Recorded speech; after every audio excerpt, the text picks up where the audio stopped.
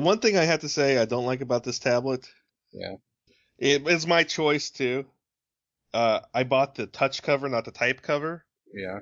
The touch cover is basically a piece of material like a felt suede material Mhm. with keys on it, but the keys aren't pressable keys; they're like touch keys. It's like a flat surface if you press down the type on, Okay. and it's a little hard to type accurately.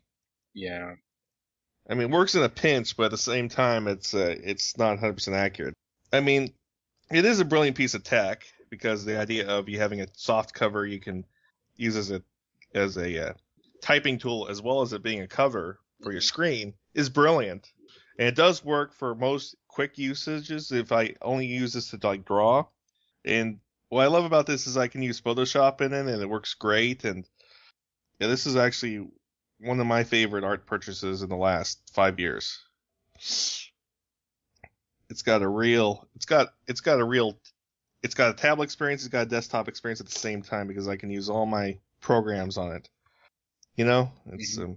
I'm sorry if I'm sounding like a salesman for this damn thing, but I'm actually No, really. that's okay.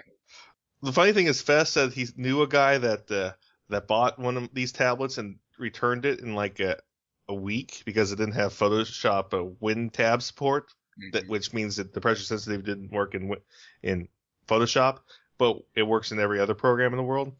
The thing is this: just last week it got that support. They updated the driver and now it works. See, I was gonna say it's like even if they didn't do that, there's usually something you can find on the internet that'll add it. Yeah, and Because I had a version of my last computer. I actually could not get the tablet to actually function with it, and I just went online and I was like, okay, here's someone who made a driver to make it work, and that's how I got my last computer to accept the Wacom. see, that's the thing. It's like, why do you spend this much money? You're like, okay, I'm ready to go. I'm getting something that's a replacement for a portable laptop and Hmm. a drawing tool. Hmm. You spend this much, and then it's like, oh, I can't make it work this one way, and I'm just gonna give up. Well, that's Fess throwing his arms up when he can't figure out the answer immediately. I helped someone at work design a T-shirt, and once he saw the T-shirt, he was like, whoa, let me send the T-shirt to you. Okay. One of my bosses at work plays lots of tennis, so he requested this shirt. Because apparently there was a guy making some bad calls during a game and he got pissed off. He's like, Ben, design me this shirt. I'm like, okay. This kind of reminded me of a funny thing that happened a few years ago. My friend was in a band, and this guy designed a T-shirt for them, but the image he gave them was like low res. I was like, Mike, that's never gonna work. They went back to the guy, and what he did was he went into Photoshop and he just blew up the picture and gave it back to them. And I'm like, that's still not gonna work. That's kind of a dick thing to do. That's a Yeah. dick So move. what I did was because it was just like a monocolor thing. I was like, why don't I just redraw the whole thing? I'll just use his blown up picture and draw, I'll use like the draw tool to like go over it, make it look high res. And I basically copied his whole drawing.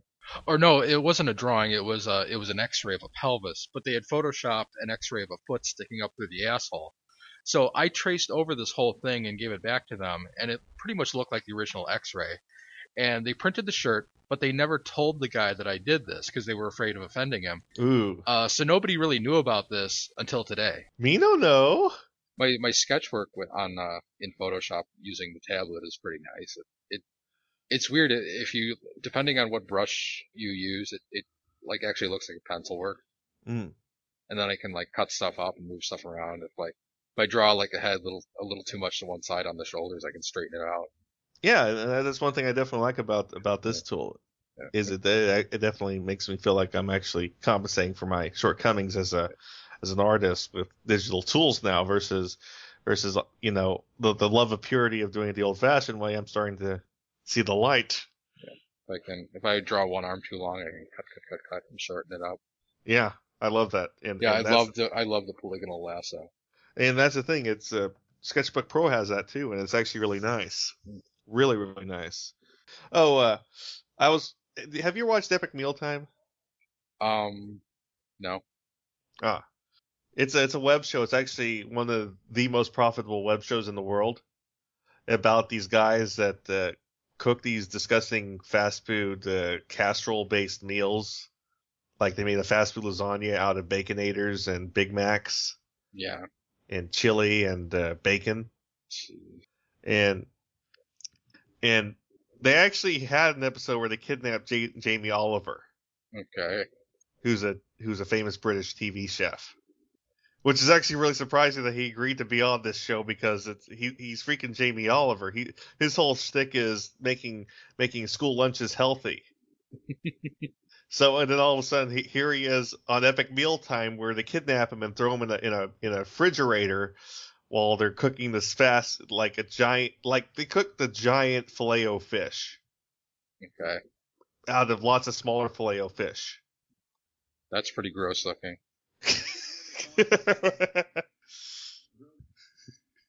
You wouldn't want a slice of that? No. Okay, you're a health food guy?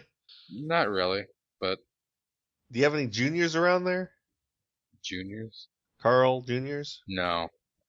Oh. No, they're not in the Midwest, I don't think. Oh. White Castle? Yeah, we have White Castle around here. I don't eat there. Oh. You don't eat at the White Castle?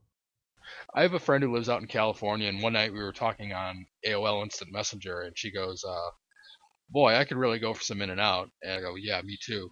And we don't have In-N-Out here in the Midwest, so she pauses, and she's like, wait, are we even talking about the same thing? The Webcast Beacon Network has been covering and promoting creativity and the creative process since 2007, starting with the Webcomic Beacon, a topical webcomics podcast with a jovial bunch of misfits like your local morning radio show.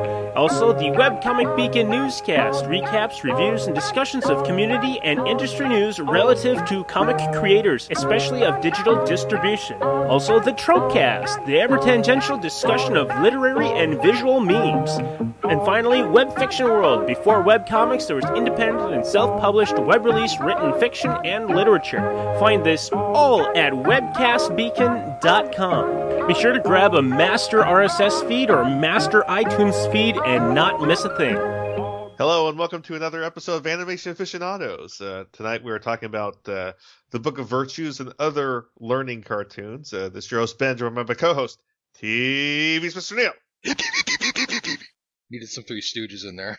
Yeah, it's The opposite of what we're going to talk about today. yes, it's I think one of the biggest downfalls in certain cartoons is when someone tries to do an educational cartoon, especially when that person is a teacher, Yeah. or anybody like that, they have the wrong idea of how to do it. The best way you can teach somebody is to get them interested in the subject matter.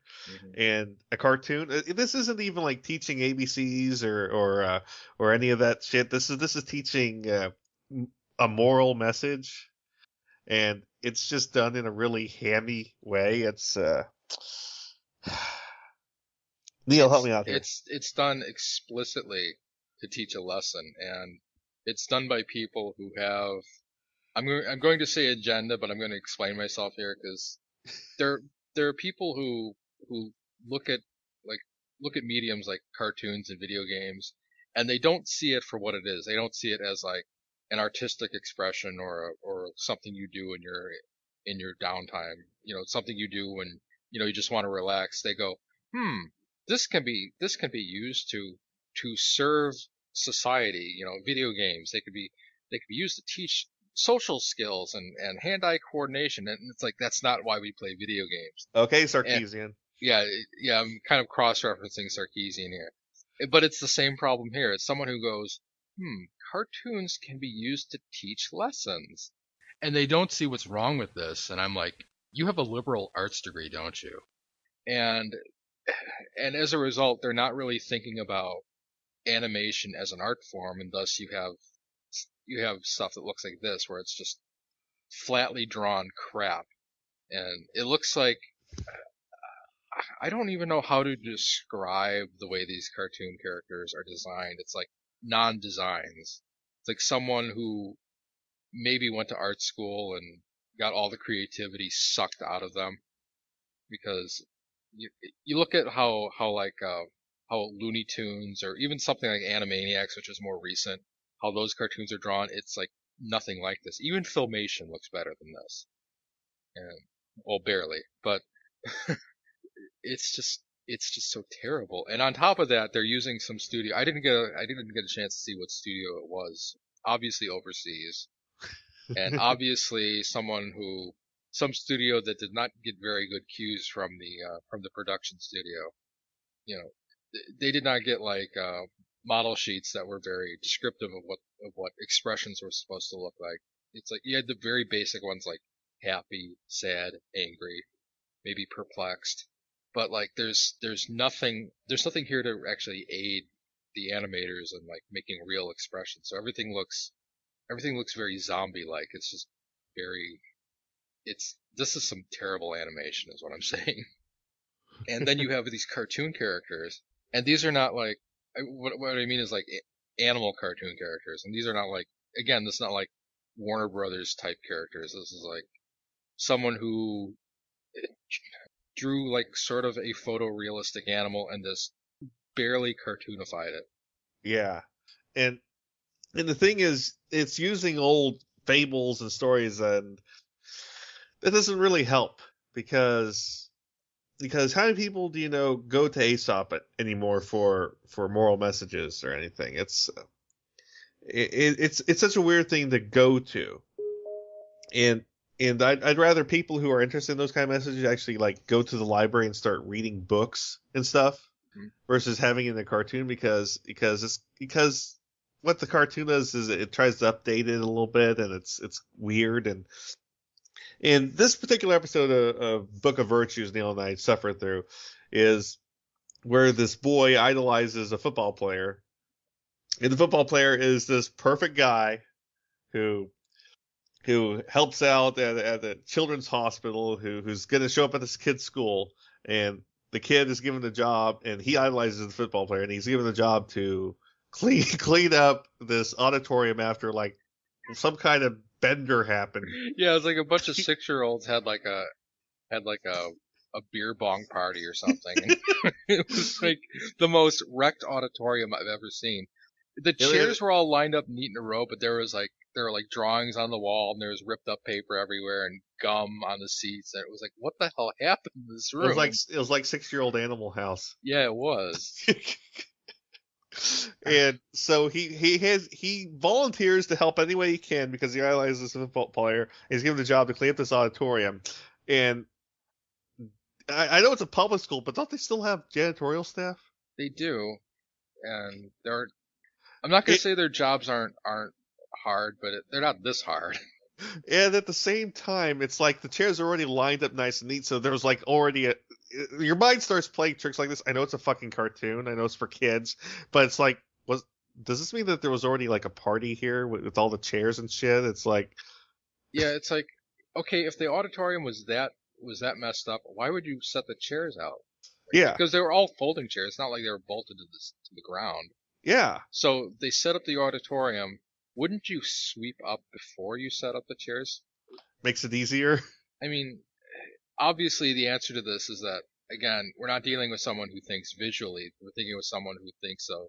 This is a cartoon that we're going to use to teach a message. What does an auditorium look like? Well, an auditorium has chairs, so we'll put chairs in there. And they're not really thinking about whether or not this makes sense. Yes. So the boy is told two stories by Bison. Bison! And the first story is an Aesop fable about the traveler and the bear.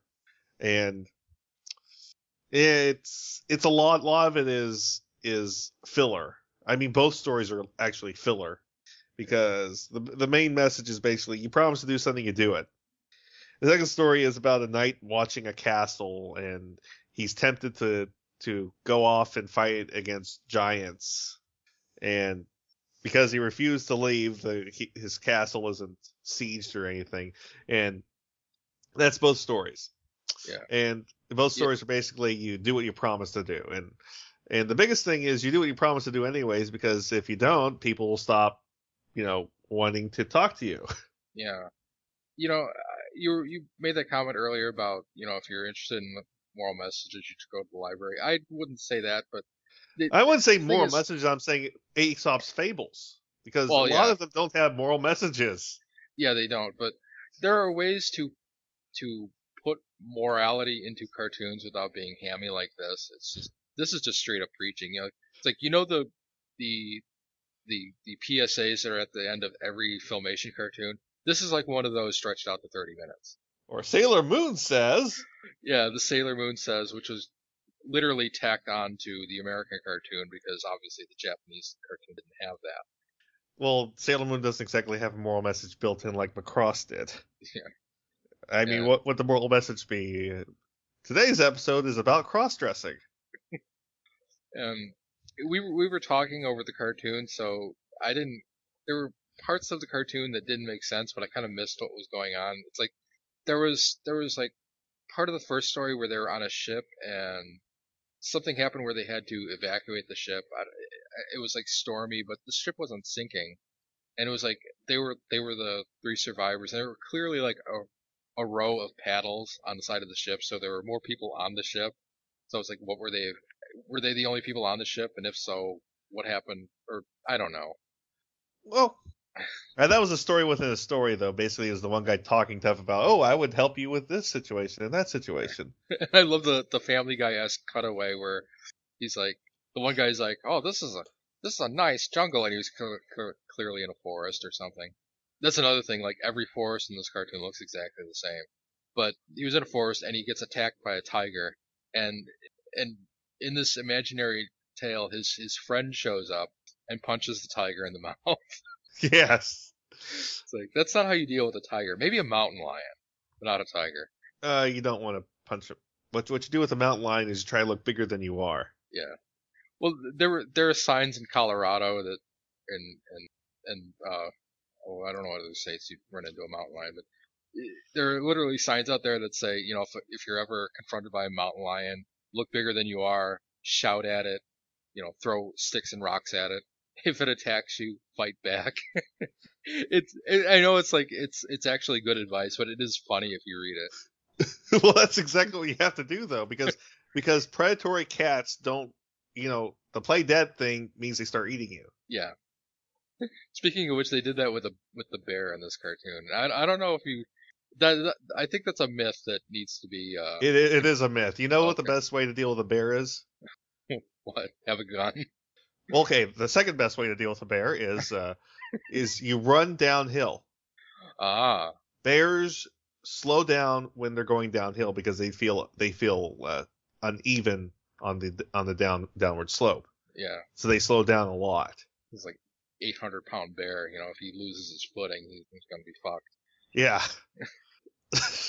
So there's your moral message right here. If a bear is chasing you, run downhill. Okay. Or have a gun. A rifle. Well, yeah, you know, even my .45 would probably bounce off its skull. Yeah. Yeah, bears, yeah, you don't want to, you want to have something that's pretty powerful, otherwise you're just going to make it mad. Well, enough shots and you'll finally, but the thing is it'll probably maim you with its dying breath. Yeah. That's why you want to put it down. Yes. Or run downhill. Yes. So there's your fucking moral message. So where were we? Play dead with a bear. That's a myth. Let's see. Basically, the problems with this cartoon are most learning cartoons. The other problems are also the way that they're telling the stories. If this thing was basically, oh, we're just going to show you a different story or something from some mythology or from Aesop's fables or from this culture, we're just going to show these stories just anyway. Without this storytelling device of 2 kids talking with woodland creatures, you might actually have something a little bit better because you might have something that's like trying to teach about different cultures and different stories and fables and stuff like that. You might actually have something that's actually a little artistic integrity. You know what I mean? I think that's the one thing that really turns me off on this shit is the whole storytelling device of here are these kids with modern age that have modern day problems, and here is the bison and his friends telling them ancient stories to help them. Yeah, and these stories like barely related to the main story. It was like based on the story of this guy who couldn't keep his promise and protect his friend, you should clean up the auditorium. It was like, what?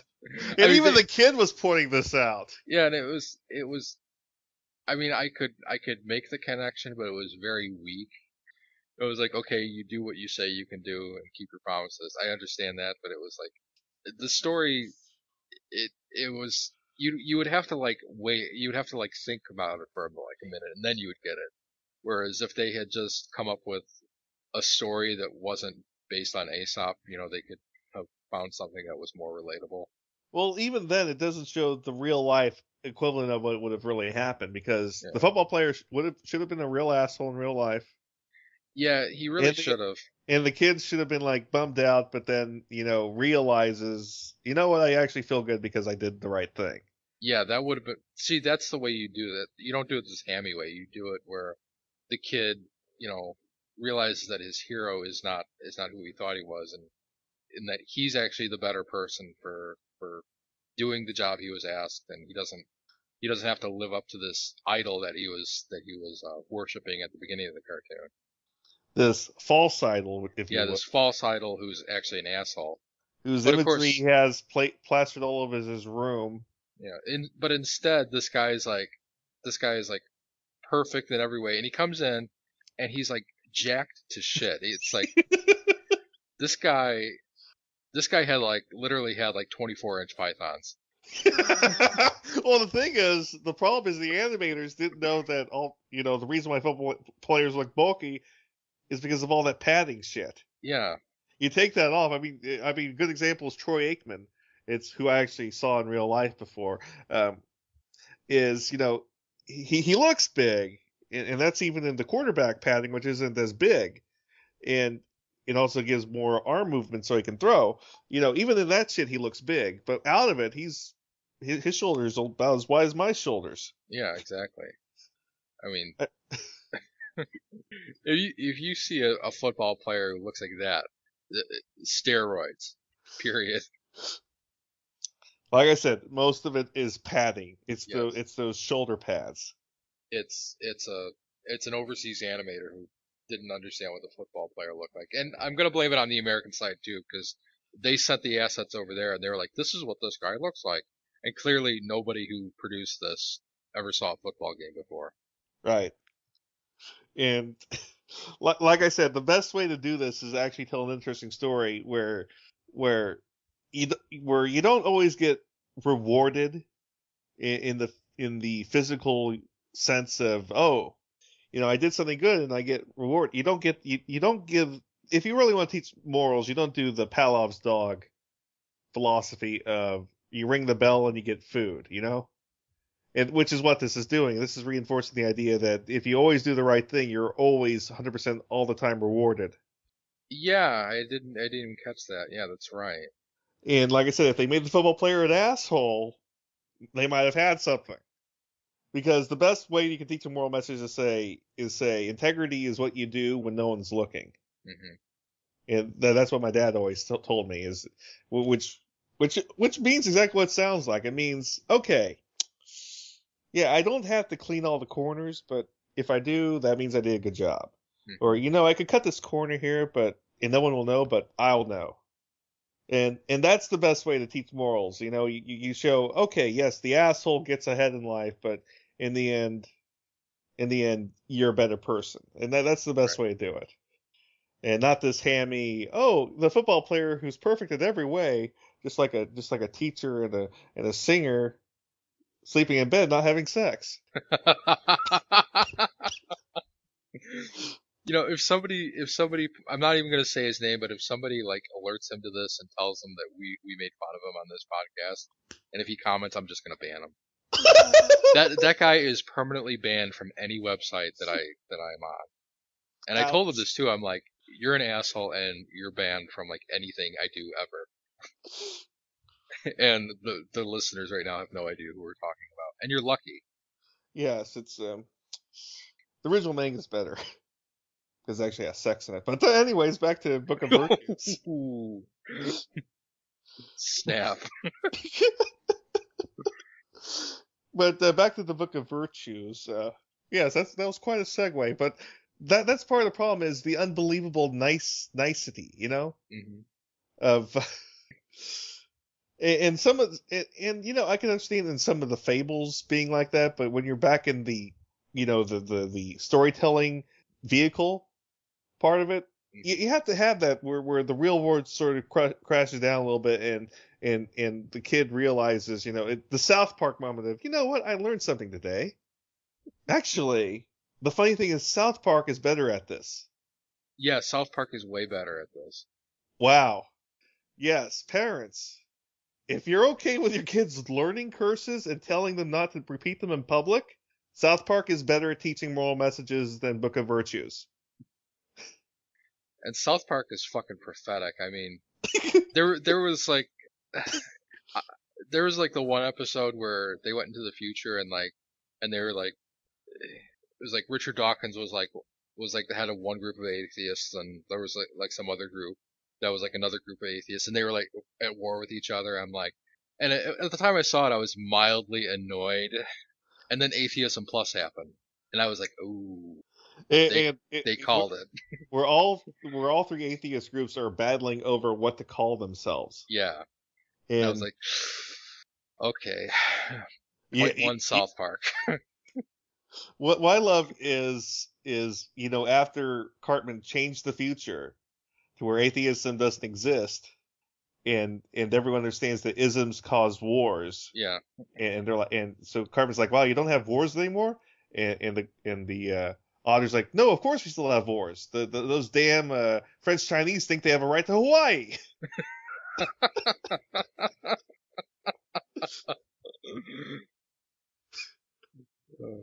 So what South Park teaches you is the moral message, but then says, and by the way, the world's still not perfect. Mm-hmm. And of course, South Park also did the smoking episode, which I think was the best smoking message ever. Okay, yeah, smoking does shorten your life, but you know what? That's someone's choice. Mm-hmm. And what I love is how they have Rob Reiner complaining about the evils of smoking. Yeah. And while he's talking, he's shoveling food down his gullet. I know. And like I said, South Park is much better at this. Right. And even Neil has to admit that their atheism episode was actually right. It was to a point, yes. Atheism Plus, Neil. I know. That part they got right. The shit coming out of the mouth part, that was going too far. That was a different episode. Was it? I thought yes. No, that was a different episode. Oh. That was the Catholicism episode. Oh, completely that's different. Right. Okay. Where basically it called out Catholicism for all these weird rituals that aren't even really part of Christianity. And I'm not going to bitch about Christianity in this episode because that's for another show. Because I might join it. Maybe we should steer back to the topic before we start hitting the synoptic problem. Okay, and I'm actually deist, so there. Okay, so go on. God, where were we? Book of Virtues, wrong. South Park, right? Yeah. But let's talk about the knight who was guarding the castle. He was like, this is another case of he was the only one there, and somehow he was able to guard the castle all by himself. And there were 3 people who tried to draw him away from the castle, and somehow drawing him away from the castle would totally allow them to storm it and take it over. But God damn it, they just can't get by that one guy. And again, it's another case of the cartoon makers not really thinking about, does this make sense? It was like, this has to serve a message, so therefore, let's not even think about it. Here's what a castle looks like. And by the way, this was like the most low rent castle I think I've ever seen. It was like the size of a duplex. It was smaller than Castle Grayskull. It was. It was like the drawbridge maybe took up a third of the horizontal space in the front of the castle. And there was like this tiny moat that went around the castle that was like, I wouldn't even like call it like the span of a river. It was like, if you like made a really good jump, you could probably get over it. Yeah. It was like, it was a cartoon castle. Let's just put it that way. It was like 5-year-old logic. The way this castle was designed, and it was just like in the middle of the forest. No town anywhere. It's like I think the castle basically existed so that there could be a throne inside. I don't see how there was room for anything else. There was room for a throne room. Yeah. And somehow taking over the castle would cause the good guys to lose. But we're not really sure why. It's like, darn, we'll have to go find somewhere else to live that is probably much bigger than this. Well, that was a lot of stone they had to build. Anyways, yeah, overall, I would not recommend the Book of Virtues for anyone ever for anything. And the sad thing is just the voice acting talent they were able to get. I didn't recognize anyone in the show. Granted, it was probably because we were ripping on it the whole time. But I didn't recognize any voices. Oh, you didn't recognize Frank Welker? Who was he? He was, let's see, Frank Welker voiced, See, you're having to look it the up. Bobcat. Oh, he was the Bobcat? He was the Bobcat. Wow. Jim Cummings was the Prairie Dog. See, they didn't want Jim Cummings to be the Bobcat because then he would have just been bonkers. And Kevin Michael Richardson was was Bison. He was Bison. Kevin Michael Yes, Richardson. This is delicious. No, wait, that's the other guy. Oh wow, poor Kevin Michael Richardson. Oh boy, This really was terrible. it was. Are we getting redundant? I think we are. We are getting. Because we're just exasperated after having watched it. It was like, what is this? What? Well, the animation was shit. The color palette was dull. It was about as devolved as cartoons could get. Take the lamest, most generic looking cartoon that was ever produced in the 90s, and this is pretty much it. And yes, does feel like we're picking on something, but I know this is a PBS show, and we're like, but you know what? PBS used to do good shit. I mean, back when there was back when Jim Henson was alive. No, that's because it was Jim Henson, and Jim Henson cared about education, but he also had a wicked sense of humor, and I think it was that he couldn't help but exercise his sense of humor in whatever he did. One thing that struck me is the logo looks like Survivor. It does. You're like, I saw this before. You turn your head sideways a little bit, right? Yeah. It's like, is this the logo from Survivor? But yeah, this is I jokingly call this the agnostic Christian cartoon. Oh, and there are a lot of those too. Because it's not purely Christian, it actually does some Bible stories. Oh, really? Yeah, they from various sources include the Bible, fairy tales, fables, mythology. So it's actually like Catholicism, so it grabs stuff from everything. In a way, I kind of like when they do that. It was like from various mythologies, including the Bible, and then your Christian is like, what? I mean, the Bible says there's only one God, and then you worship this guy that sits in Rome. Well, again, we're kind of entering like dangerous territory here because the whole monotheism here, you might want to stay away from the Book of Genesis because not exactly a single god in that book. But anyway, well, we had Khan with Torpedo and wrong Genesis. Right. Anyways, yeah, it's imagine like I said, Aesop's fables. Most of them aren't really morality stories. I think the best cartoons ever based on Aesop were the Aesop and Son cartoons from the old Jay Ward studio. They were, yeah. but fractured fairy tales. A good example of an Aesop story is the one about the bird and the pitcher of water, where the bird puts stones in the pitcher of water so he could take a drink. Yeah. Because is there a moral message there, or is that a clever story about a bird being smart? It's a clever story about a bird being smart, and if you kind of look at it sideways, it's like, oh, it's also teaching kids about volume. Yes. And outside the box thinking. Yeah. And really that's the interesting things. It's that's really what the problem I have with this sort of thing is you lose some of that essence of Aesop when you decide that it's a morality play. Yeah. And lots of the other things, like there's also I don't know if there's any stories from Confucius in here, because Confucius has lots of other fables and morals and stuff like that, but you'd lose a lot of the texture of all these different cultures and their stories and fables and stuff like that if you put a moral slant on it. Man who farts in church sits in a pew.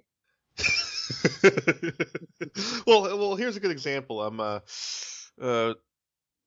going back to the Bible, Neil. There is actually a lost book of the Bible that was not canonized because it had a strong feminist message. Really? It's about, basically, there was a woman apostle. Oh, I think I know what you're talking about. So it's actually amazingly pro woman fuck yeah for something that was written in like 100 AD. Surprisingly so, because here's this woman that follows around Peter, and Peter like tolerates her as a sidekick, but she's actually the star in this story, where basically she's preaching Christianity and she's thrown in the Colosseum. Mm-hmm. And a lioness protects her and kills all the other animals that try to attack her. Yeah. And then lightning kills the sharks in the water. She jumps into the water herself and baptizes herself. Okay. And by that point, Peter's already leaving town because he gave up on her. And this is clearly a story written with an agenda, even back then. Oh yeah. And that's the thing. It's like when you do a cartoon like this, and you're taking stories that have no agenda and you're putting a slant on them, then all of a sudden it becomes as comical as that non-canonized Bible story. Yeah. And that's the thing. That was ridiculous. I mean, this looked like it was done by the people who animated Arthur. It was. Oh. I remember the Arthur books when I was in that elementary explains school. so much. I remember the Arthur books. Don't have good memories, but I remember them. Yeah. I never read them. There was a guy in our class that did. He was a big fan of dolphins too. Dolphins. I don't know why I remember this. Anyways, his name wasn't Chad Consalmo by any chance, was it? No. Very few people are going to understand that joke. I'll explain it later. You're looking it up. No, I'm not. Okay. But anyways, that's our story on the Book of Virtues and most moral message cartoons. Basically, like we said, South Park does it better. Yeah. And there are more Christian cartoons. I can't think of the names any off the top of my head, but I know that every now and then I would get like this kind of twisted idea that I would go watch like TBN or something and see what they have on. And I know I've seen cartoons that are just as badly animated as this. And they did still have stars in them. Like I know I heard the voices of Rob Paulson and who's the guy that has like who has the really high pitched voice. He did the voice of Alpha in Power Rangers. John Bosch? No. Alpha. Invader Zim. Oh, okay. That guy. I thought you. That guy. Okay, I thought you were talking about the Red Ranger that became a voice actor. No, that guy's actually pretty good. Johnny Young Bosch. Yeah, he does. He's all right. He's no Cam Clark. No, he's no Cam Clark. But God, I can't believe I can't think of this guy's name. Hang on, I'll look it up. It's Invader Zim. Ay. And people are screaming the name at their podcast right now. His name is Richard Horvitz. Yeah. He and Rob Paulson and a couple other popular voice actors. They've been in cartoons like this, and they kind of don't talk about those cartoons. Well, there's lots of cartoons that are trying to be moral and stuff like that, or try to tell stories and be educational. And the problem is when you say, okay, we're going to be educational, and you like hire a teacher or a professor to like spearhead it, it becomes this. Yeah. Another good example of this is, have you ever heard of Liberty Kids, Neil? Yeah. Yeah, very vaguely I remember this. Okay. This is another cartoon that has Ben Stiller, Billy Crystal, Dustin Hoffman, Arnold Schwarzenegger. God. And the animation looks like shit. Yeah, Walter Cronkite. Oh, Walter, what have you done? Oh, Walter's for. Well, anyways, Hey, Walter Cronkite had some pretty good Science Channel programs. but anyways, Liberty Kids is really weird to watch because the Revolutionary War was a really bloody ass war. Mhm. And yes, I'm going to use the term bloody ass war. And here's this cartoon where like no one gets killed and people like brandish muskets and stuff. And it's like, Yeah. no, this isn't how the Revolutionary War is. I mean, for all its inaccuracies, the Patriot is more accurate. Yeah. You know, if you're gonna like soften history like that, you might as well just watch Time Squad. Well, Time Squad's actually funny. Yeah, Time Squad's actually funny and entertaining, and I don't know if I would call it educational because It's not. It does very liberally gloss over history. What Time Squad does is it has Mark Hamill voicing a gay C-3PO. I think that's redundant. Okay, it's Mark Hamill doing it, but at the same time, the episode about the Revolutionary War had it to where all the American revolutionaries were prissy sissy boys drinking British tea. Oh, this is the coffee episode. Yes, and the kid was able to get them to become rough Americans by feeding them coffee. Yes. I love how the kid on that cartoon is blatantly Sherman from the Peabody cartoon. Yes, and like I said, it's so historically accurate. Fuck no, entertaining. No. Yes. I like the Sitting Bull episode where he's kicking it to the curb and letting his hair out. And... It's actually a lot like Sherman because Sherman does that too. Yeah. Because the episode about the Great Wall of China. Yeah. The guy who built the wall, he's starting to plant seeds on the wall. Mm-hmm. And Sherman, you know, asks, "Gee, Mr. Peabody, what's he doing?" And Mr. Peabody says, "He's planting walnuts." Or at the end of the episode about the Fountain of Youth in Florida, Sherman stumbles upon a key. He's like, "What's this, Mr. Peabody?" And Sherman says, "Congratulations, Sherman, you're now a landowner. You own one of the Florida Keys."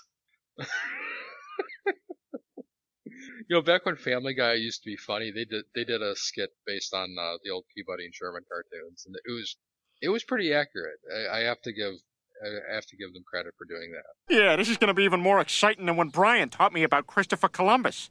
Where are we going, Brian? Well, Peter, we're going to visit the year 1492. That's when Columbus set sail on his famous voyage to the New World. Hey, we're on a ship. That's right, Peter. This is the Santa Maria, one of 3 ships Columbus took to find a direct route to India. Any sign of India yet, fellas? Nothing yet, Captain. India? But I thought Columbus was going to America. On the contrary, Peter, Columbus discovered America entirely by mistake. Wow! It was one of the times that I actually laughed out loud watching Family Guy. Actually, my favorite Peabody and Sherman skit was actually from Simpsons.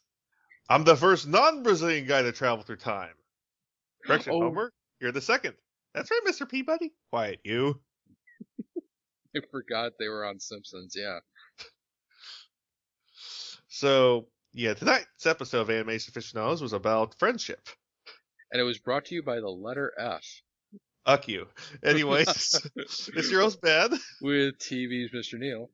And we're saying, watch South Park instead. Good night. I'll let you decide whether or not to trim some of that Christianity stuff. I don't know. Do you like retro shows? Did you grow up in either the 80s or the 90s? Then tune into Telecast, GeekCastRadio.com's newest podcast. Join us here on the Telecast as we revisit some of your favorite shows, such as Clarissa Explains It All, Salute Your Shorts, Saved by the Bell, and much, much more, only on GeekCastRadio.com.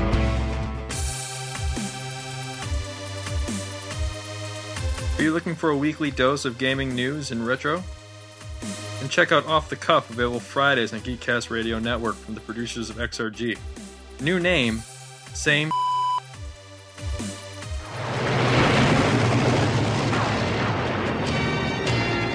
By the power of Grayskull, I command the Jawbridge. Open!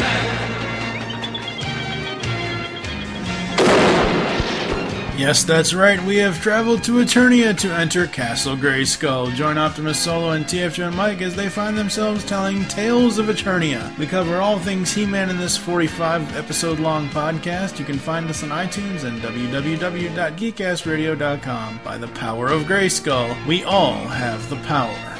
And now, back to the show. Oh, you know what we didn't bring up? Hysteria. Hysteria wasn't the best thing they've ever done. No, it really wasn't. It was actually kind of going downhill. Yeah, that was like toward the end of that run. Yes, toward the end of the Steven Spielberg Presents era. Yeah, it's a shame that it went that way. The Cat and Birdie. I actually had that. I actually had the name of the show memorized at one point. The Cat and Birdie, Warner Rooney. The Cat and Bunny, Warner Rooney. No, Cat and Birdie. I think it was Cat and Birdie at one time, and then they added more stuff to it, so they changed the name of it. It was like the Cat and Bunny, Warner Rooney, Super Looney, Big Cartoony Show. I think that was it. The Cat and Birdie, Warner Rooney, Pinky Brainy, Big Cartoony Show. Yeah. Well, like I said, they expanded it. See, that just makes it sound like it's like Sylvester and Tweety Mysteries combined with Pinky and the Brain, but they actually added like Tiny Toons and Animaniacs, and actually they added original Looney Tunes to it as well. So at one point that show was huge. Okay, here's the final name. Yeah. Cat and Bunny, Warner Rooney, Super Looney, Big Cartoony Show. Yeah, that's what I said earlier. And you know what? That makes me sad because Bugs Bunny and Tweety Show was actually better. Yeah. Because it was the same concept, but it worked better because the actual opening was better.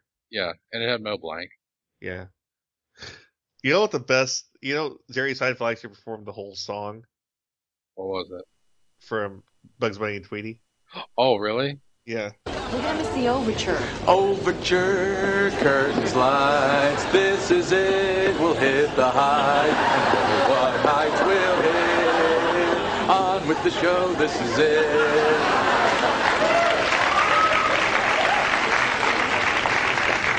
You know, it is so sad. All your knowledge of high culture comes from Bugs Bunny cartoons. I love how the people that are laughing actually saw that show, so they get the joke. Yeah. And I can't believe that he actually said, "I want to do this," and they said yes. You know what I mean? Yeah. I mean, how awesome was that? That was pretty awesome. Do you respect Jerry Seinfeld a little bit more now? Oh, I've always respected Jerry Seinfeld. But after that? Yeah. A little bit more? Yeah. It's just so great that here's this guy that's that's like famous and shit, and he's like giving a shout out to something that's and doing it better than someone like Doug Walker would do. Right. With class. Yeah, with class. Well, Doug Walker's not famous. Well, he's not famous. What's that mean? Not famous. We're going to do an episode about the death of Saturday Morning. I was looking at some of the stuff that CBS used to broadcast. They had some weird practices back in the 80s. I mean, they did that Mazes and Monsters movie, and then same network bought the Dungeons and Dragons cartoon. And then, remember, Richard Pryor had a Saturday morning program. I mean, and Richard Pryor is more adult than Paul Rubens. No, it was called Pryor's Place. And then they got like strange ideas, like there was a Dukes of Hazzard cartoon. I don't know why. The show was about them running booze. Yeah. I mean, that doesn't work. But I can sort of understand the logic because there were a lot of kids who watched the Dukes of Hazzard, and what the kids they always were watching fucking Daisy Duke. That, and they were watching this ridiculous car that for some reason there were ramps all over Hazzard County and would like leap like 8 or 9 feet into the air and somehow always land and never break. Or actually it did. You would always see the car like physically break when it hit the ground. And then it would change. It was a jump cut too. Yeah, and then the car was fine. They must have destroyed so many Dodge Chargers on that show. That's a crime against Dodge. Actually, the Dodge Charger's an ugly ass car. Go for it. Not a fan of the Dodge Charger. How about you? I don't know. Your dad was a car mechanic. Yeah, but I never really shared his interest in cars. Ah. I mean, I was okay with the Dukes of Hazzard, the General Lee. generally speaking. Generally speaking. Yes. Oh, damn! This is a bullshit article. It's Big Hero 6. This is just gonna be otaku bullshit. This isn't gonna be good. I mean, Big Hero 6 is one of those books drawn to look manga-esque. Oh, wow. The only character I recognize here is Silver Samurai, and the only reason I recognize him is because he was in Children of the Atom. Yeah, I don't get this. Oh yeah, this is like faux manga. It's the way manga is not supposed to look. All right, Neil, you need to start watching some more cartoons. Quick. You got to binge on Fairy Tail tomorrow. Binge! Can you binge? I can try. You can talk, you can talk, you can talk, you can talk. I can sing! Yes. You know that? Dr. Zayas? I know. Have you ever seen any of the Planet of the Apes sequels? Where there's an underground civilization that worship an unexploded nuclear bomb? Yeah. And no, never seen it. What's funny about that movie is like the story was centered around another character, so it was like, guess what? One of the other astronauts survived, and it's like his story, and I'm like, oh, I guess they couldn't get Chuck Heston back, and then at the very end of the movie, Chuck Heston shows up. I'm like, what? What was that about?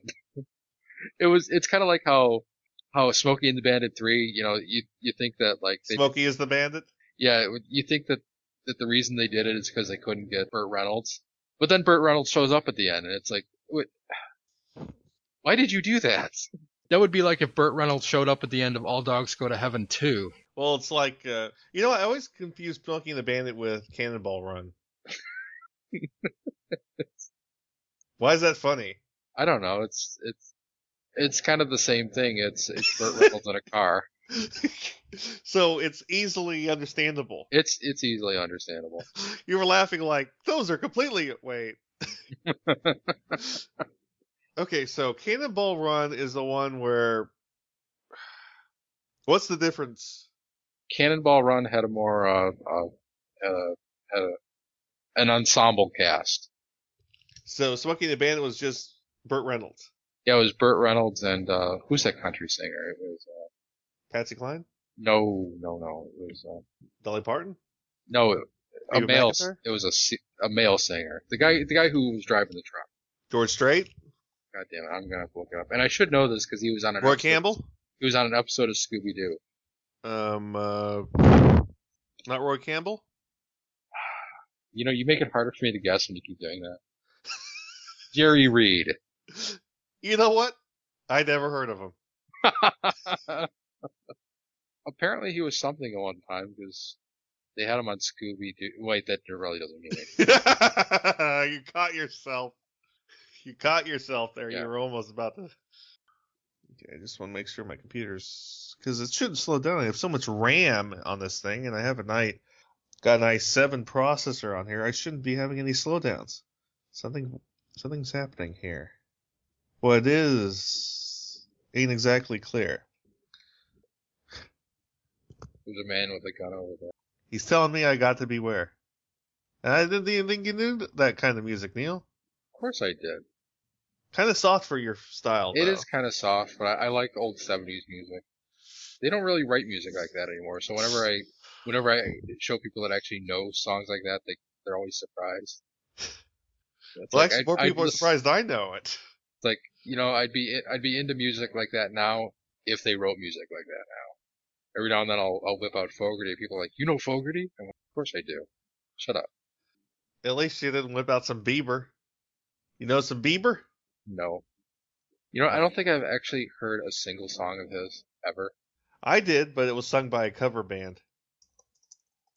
And I think what it is I stay away from like Toon Disney and all these like channels for kids, so I've avoided Bieber.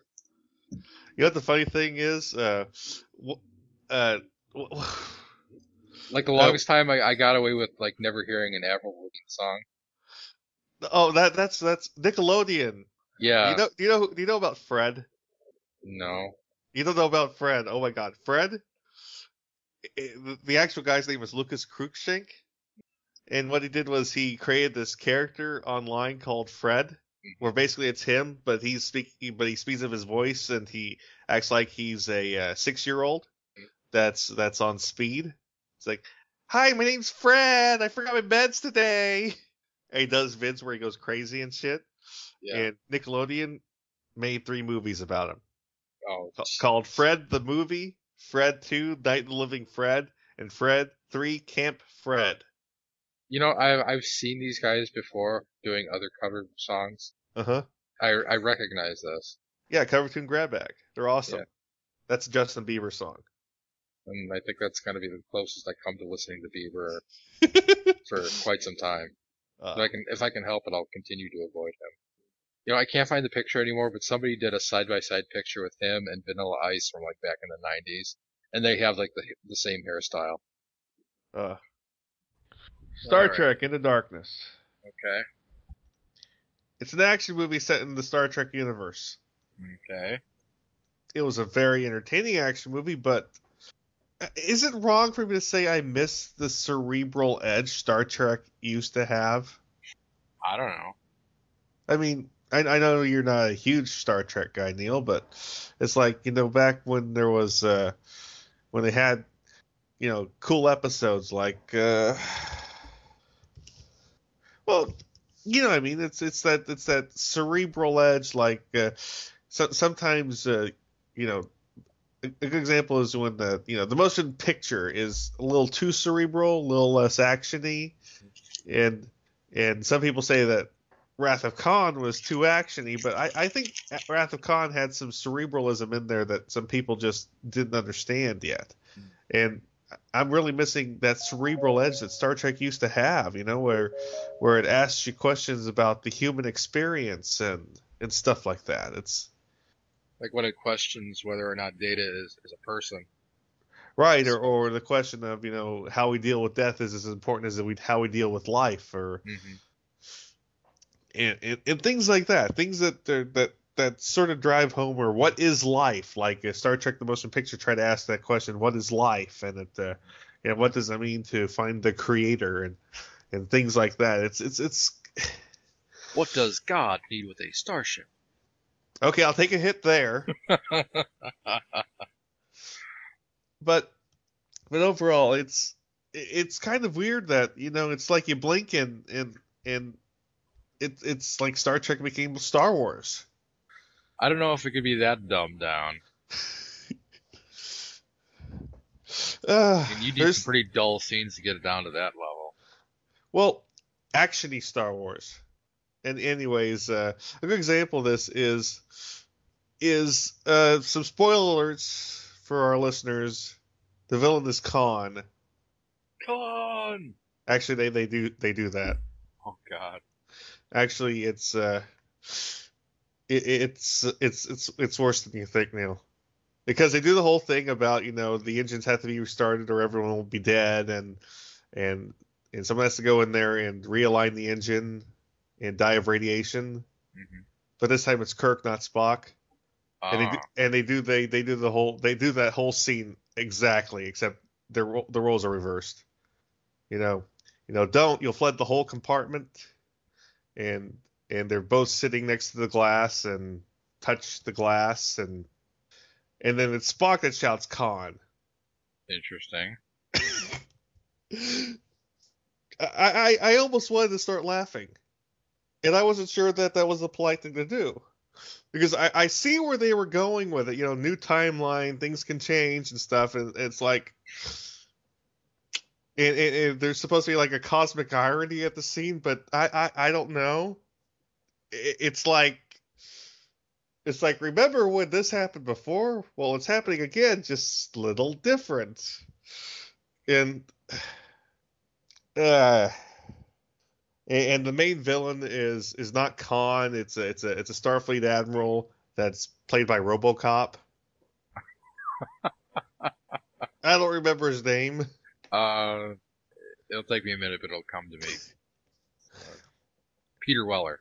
Yes. So RoboCop wants to militarize Starfleet because that works so well for Detroit, and so he finds Khan and thaws him out to teach him how to build weapons. And yeah. Okay.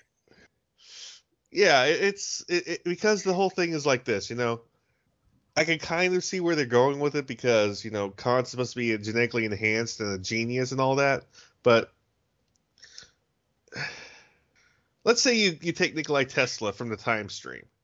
He was like a fucking genius back then, right? Yeah. Let's say you pluck him from the time stream, put him right in GE right now. How useful would he be? I don't know. Probably not very useful. That's what I was thinking. It's like, okay, yes, Khan was a genius, and he's from late 20th century, and he built a sleeper ship and all that. That's kind of cool, but that doesn't mean he can. That doesn't mean if you show him how the technology works, he just instantly be able to make it 100 times better, which is pretty much what they stated. It's like, I was thinking to myself, the Nikolai Tesla thing. It's like, if you take Nikolai Tesla, right when he was at his peak, and bring him over here now and throw him in the GE, I mean, he'd be taking 10 years just to catch up. Yeah, he'd be like, this is all magic. There's a box with a picture on it that moves. What is this? No, it's not even a box anymore. It's just something you hang on your wall. Yeah. You can touch and you manipulate with your fingertips. Yeah, it's... And that's the thing, he would... And that's what I'm looking at with Khan. Okay, so you show Khan how warp drive works, and then he'll make a warp drive that works 10 times better or something. How's that work? I don't know. It doesn't. And I mean, I get what they're trying to say, that they're trying to militarize Starfleet and they need someone like Khan, but at the same time, I look at it, I'm like, if they tried something else, like saying, using remnants from the first film, saying that they were able to this evil, more militaristic element of Starfleet, which actually is in former Star Trek canon known as Section 31, like a super Black Ops Starfleet section, like grabbed a piece of the computer data from Spock's ship from the first movie and was able to extrapolate what 24th century technology was and started trying to recreate that, then you'd have something, because then you'd be like, yeah, that's the technology that could fight the Borg, that'd be kind of kick ass.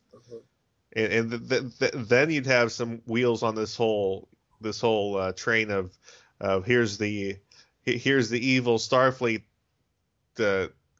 remnants trying to use super advanced technology, and it would tie directly into the first film. I mean, it's Khan, Benedict Cumberland, great job playing him.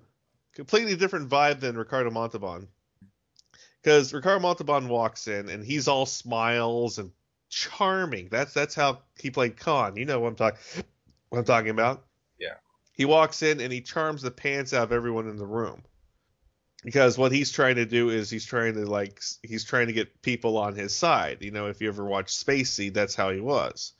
He's just oozing charm.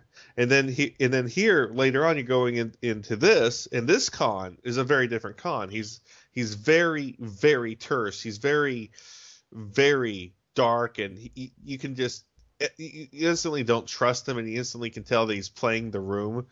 And yes, you listen to him, but at the same time, you never really get charmed by him. So it's a very different Khan, and and like I said, this is an action movie in a Star Trek universe, and maybe that's what today's audiences want. I suppose. And that's really what I want to say, because that's what it feels like. It feels like that's what they did. They just turned it into a action movie with.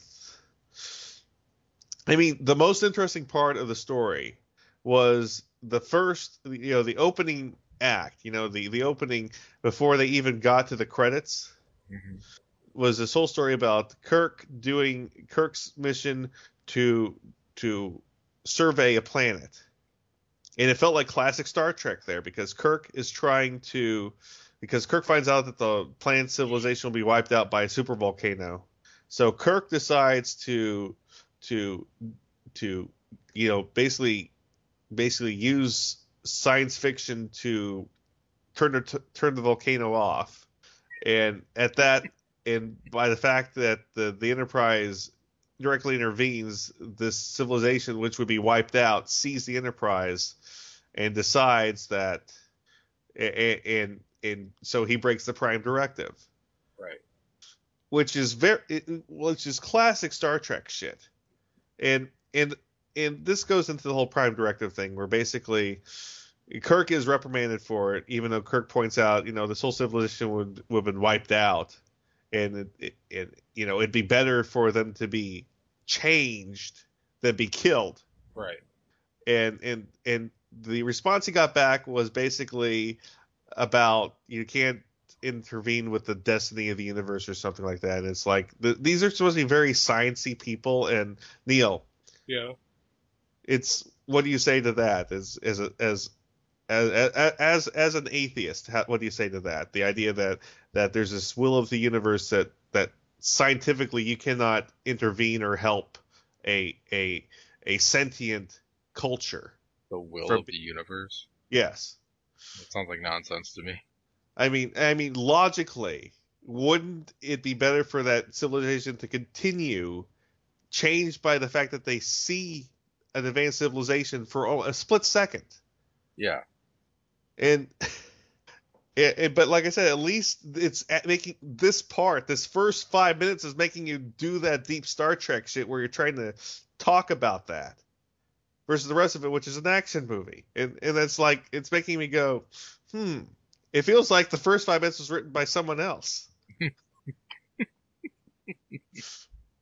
But there are flaws in trying to be too Star Trek-y in a Star Trek movie. It's Insurrection.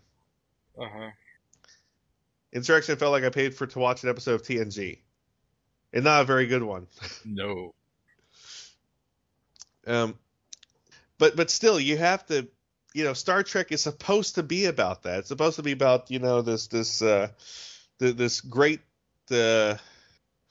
this great faith in humanity, in the fact that we can do these great things and put aside differences and explore the stars and find new things and expand what we are beyond that. And then we got an action movie. Right. And it is a good action movie. I'm sure it is.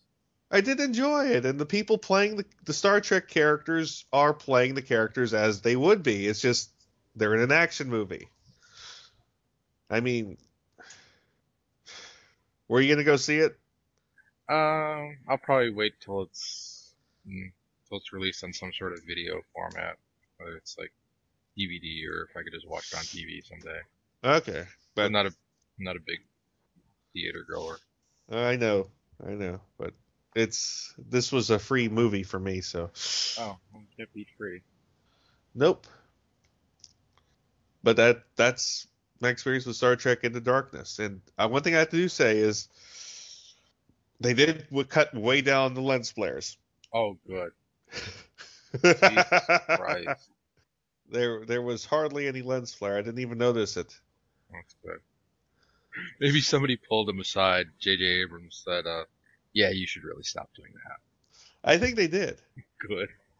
Because he hasn't started directing Star Trek at that point, Star Wars at that point yet. Remember? Oh. Yeah, it's probably Lasseter. He's like, yeah, you're not gonna be doing that lens flare thing, are you? I mean, as soon as he goes into Star Wars, then all of a sudden we'll get lens flares all up the way. Yeah, I can see that happening.